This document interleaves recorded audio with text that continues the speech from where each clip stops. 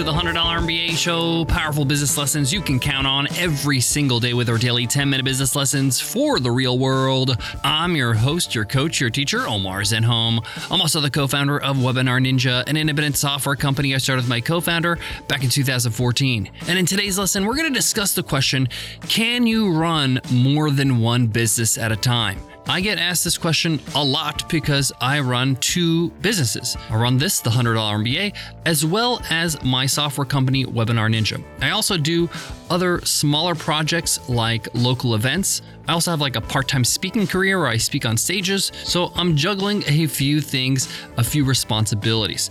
We're going to dive into this topic because I know a lot of people, they start a business, they might have some traction, they might get interested in starting something new while they have a business, and they wonder, should they jump on that opportunity while they still have this business, or do they need to do one at a time?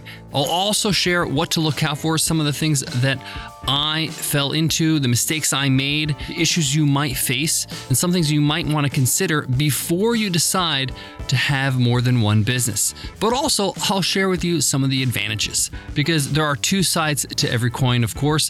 So let's get into it. Let's get down to business.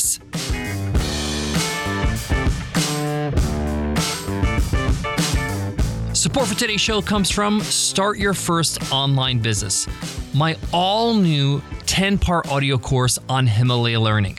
This is a course that's going to get you from 0 to 1. It's going to get you from thinking about your business to actually launching that business, getting it out of your head and into the real world. We cover things like validating your idea, creating your first product, pricing it, marketing it, financing your business, even creating your business website, and more. Check it out at Himalaya.com/MBA and use code MBA to get a 14-day free trial. Again, that's Himalaya.com/MBA, promo code MBA. I want to begin today's lesson by just making sure we clarify.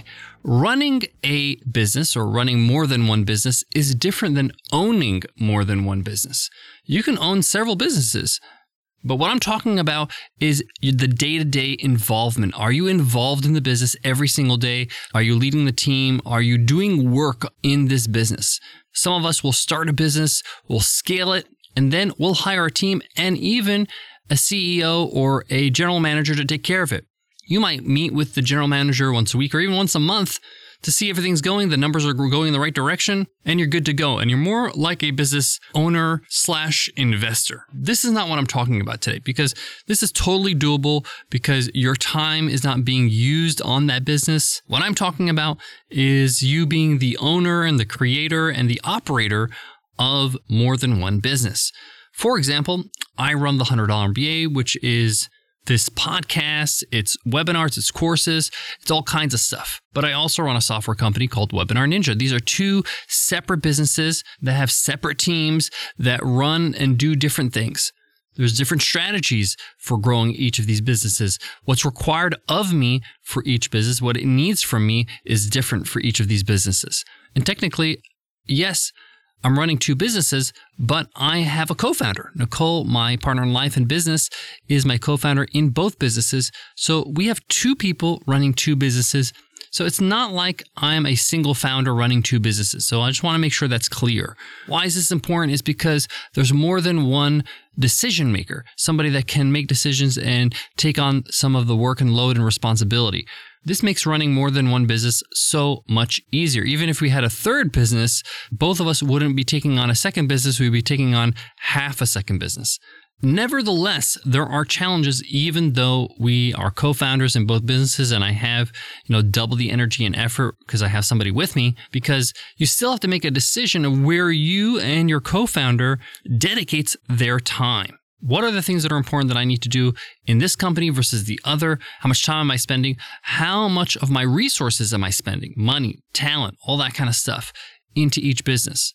And my number one advice to people that run more than one business is you need to keep the books separate. You need to separate these businesses, have a P&L, a profit and loss sheet for both of them, separate bank accounts, separate entities legally, because if one day you sell one business or one goes out of business, the other one is not affected.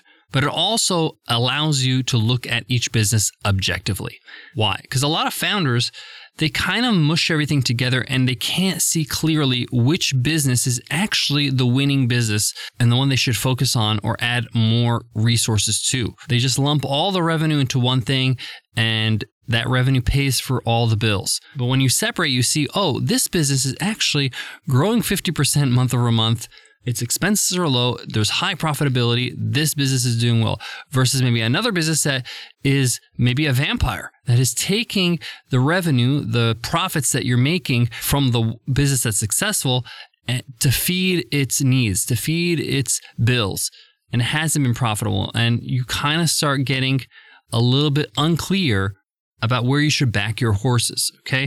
So this is why it's important to separate these businesses totally so you can see them living on their own. This includes as well, as much as possible, the team members that you have. Sometimes you're going to have team members that work on both because you want to use the shared resources to save money. I understand that, but for the most part, you should kind of earmark players on each team.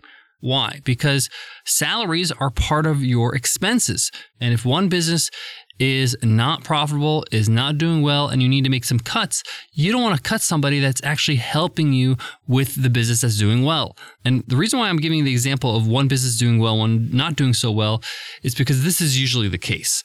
And this is where we're going to get to in today's lesson. You know, most of the founders that I speak to that have more than one business, there's one standout business that's doing very well. The other ones are kind of being well-fared by the other business and not doing as well. In rare cases, there are founders that are involved in many businesses and all of them are doing well, 2 or 3 businesses. The one that comes to mind is Peter Levels, who runs Remote OK and Nomad List. He has all these other projects. He's a solo founder. It's incredibly rare what he does. He is not an example that is probably prevalent. I would say that he's the exception to the rule. He does everything himself for the most part. He has a couple of VAs, and he chooses business models that are incredibly simple and efficient to run. So separating the businesses in all aspects, super important. Now, there are advantages. The first advantage is that usually one business can help the other in terms of marketing. If you have success in one area and you want to promote your other project, you might notice that I promote my software company, Webinar Ninja. This helps on the show. I promote it on the show, and it really helps leverage the audience I already have here to have some awareness of what else I do. But also on Webinar Ninja, when I do webinars and I do demos, I mentioned the $100 MBA show. There's cross-pollination. We kind of help each other out. 2, opportunities, marketing, partnerships those opportunities basically double. I go to conferences where people just know me for Webinar Ninja. They know that I'm the founder of this software company, and they have no idea I'm the host of this podcast. And when they do find out, they're like, oh, awesome. I'd like to get involved, partner up, sponsor, whatever it is. Vice versa. I go to speak at a lot of podcasting conferences, and they have no idea I'm the founder of a software company. So there you have it. Like, there are opportunities that just come about because I have 2 feet on each side of the equation, right? You get it. So in many ways, when I go to these conferences or meetups or talk to people, I have a foot in each side, and it allows me to bridge that gap, introduce them to other things that I do. This opens up opportunities for, like I mentioned, sponsorships, partnerships, marketing opportunities to get on stages, things like that.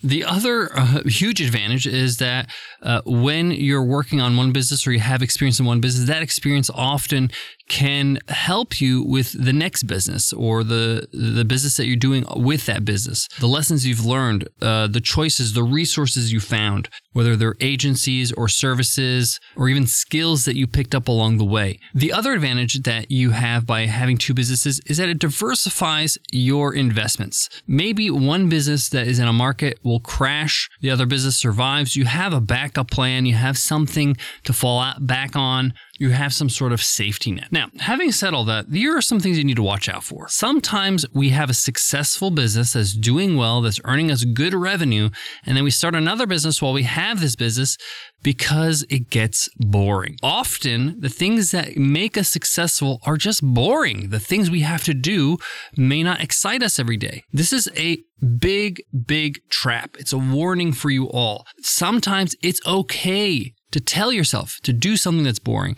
to make it happen, to put in the work, because this is what pays the bills. This is what's growing your business. This is what's helping you be successful, is the tedious, consistent tasks. By the way, this is applicable to any kind of skill or mastery in any field or career. The things that make them great are the steady, slow practices that they do that are kind of boring.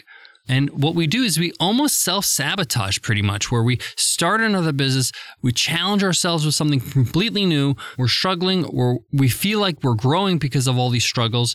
But really what we might have done is made problems for ourselves that are unnecessary. And also it's detracting us, or it's distracting us from the business that actually is working. So you got to be very careful about starting a new business and the reasons why. They say part-time efforts give you part-time results. Well, that's what's going to happen when you split your time between two businesses. This is especially true if you are a solo founder. I got more on today's topic, but before that, let me give love to today's sponsor. Support for today's show comes from Webinar Ninja. Know what really sells your product or service? It's not marketing or ads. It's you, your blog, your social feeds, your podcast. These are all ways we try to share ourselves, our value, and build trust with our audience. But what if you can go even further? What if you can connect with potential clients or customers in a way that's even more personal, more engaging, more effective? Well, that's where webinars and Webinar Ninja comes in. Hosting a live lesson, product showcase, or Q&A session is the best way to share yourself and prove yourself to an audience. But wait, you're thinking, aren't webinars a giant pain in the ass? Yes, they are, but not with Webinar Ninja. Webinar Ninja has one job: to make webinars easy for you. It's the user-friendliest software ever created for webinars, so you can focus on your audience, not the tech. And here's the best part. You can get started with Webinar Ninja for free. Every plan comes with a free 14-day trial. And because you're a listener of this podcast, we got a real special deal for you. Go to webinarninja.com and at checkout, use promo code MBA, and you'll get 15% off your first month or your first year.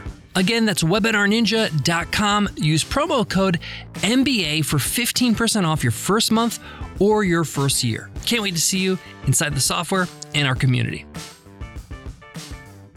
To wrap up today's episode, yes, it is possible for you to run more than one business at a time, but it's a lot harder. This is just the truth. It's so much harder for you to balance two businesses at a time, make sure they're both successful, give them the love and the support and the resources you need.